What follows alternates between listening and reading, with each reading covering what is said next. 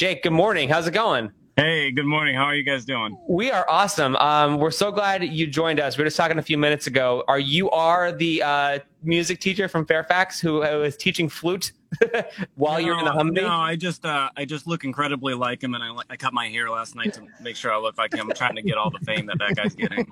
No, Andy talks about you all the time, and I just pulled in and I shut off my car and I looked at the phone and it linked me to something, and I was like, what the heck is this? And then I saw my picture and I was like, what's going on?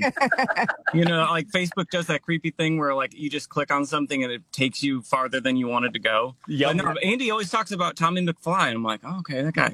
Oh, that's me. Jake, how do I pronounce your last name and what is your rank? Are you a sergeant? I'm a sergeant. Yeah, Kohut. Kohut. Well, Sergeant Kohut, thanks for joining us. Don't tell us more than you can tell us, but are you stationed in the district now? What are you working on? Besides flute, what's your mission as you're protecting us? And thank you for doing that, by the way. Yeah, I mean, without going into too many details, I'm in the city, and I've got my flute ready to go. I'm about to go teach a class actually before I sign on for to duty, so I can't stay and chat too long. I just thought this would be funny because it's very random and awesome. And I appreciate you guys having me on the show. How is it to in your Humvee, you are teaching flute and band and doing all this. How is it? Is it different from being at home, or is it provide you a distraction as you're away from your family and doing Yeah. I mean, it's teaching from the Humvee is way more badass than Uber. So, like I got to go, get in that vehicle. Looks way cooler. I imagine it's soundproof too, so that's great. Yeah, actually, when we don't have much else going on, we're blasting opera. I don't think the insurgents like opera, so they're gonna stay away if we're blasting Puccini and stuff like that. No, you're obviously local. Are you staying at home and coming into the city for your guard duty? Yeah, most of the time. But with the shifts, I'm just sleeping. So my wife hates it. So shout out to Meredith. She's the best wife ever. Way to go, Meredith. Yeah. She's awesome. And you can pop off whenever you have to leave because I don't want to mess up your school schedule or your Protecting America schedule. But are you like with a bunch of other guardsmen and women from different states? Are you seeing people from around the country? Are you sort of with your Fairfax group? Yeah, no, I'm with, I've got a partner, Ron Vasquez, and then pretty much all the other soldiers from other states are really weirded out by the wild music we're blasting from the Humvee. So like they're just like walking by, like, what's going on over there? Not in Kansas anymore, that's for no.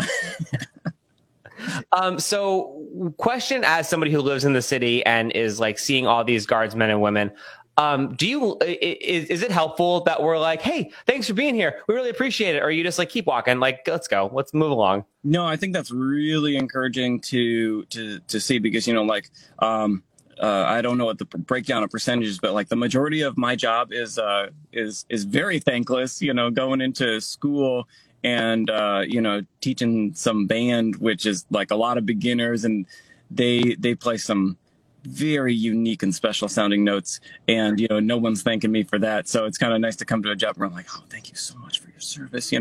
Like teachers should have a uniform so when they go out in public they get thanks for that. For sure. Well, how long have you been in the Guard? 11 years.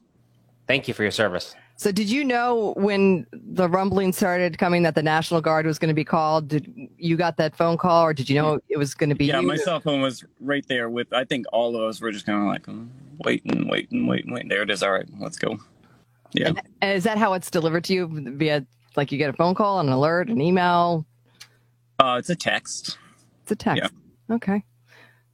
Very modern. Most of the time, it's just that somebody needs to move their vehicle. So,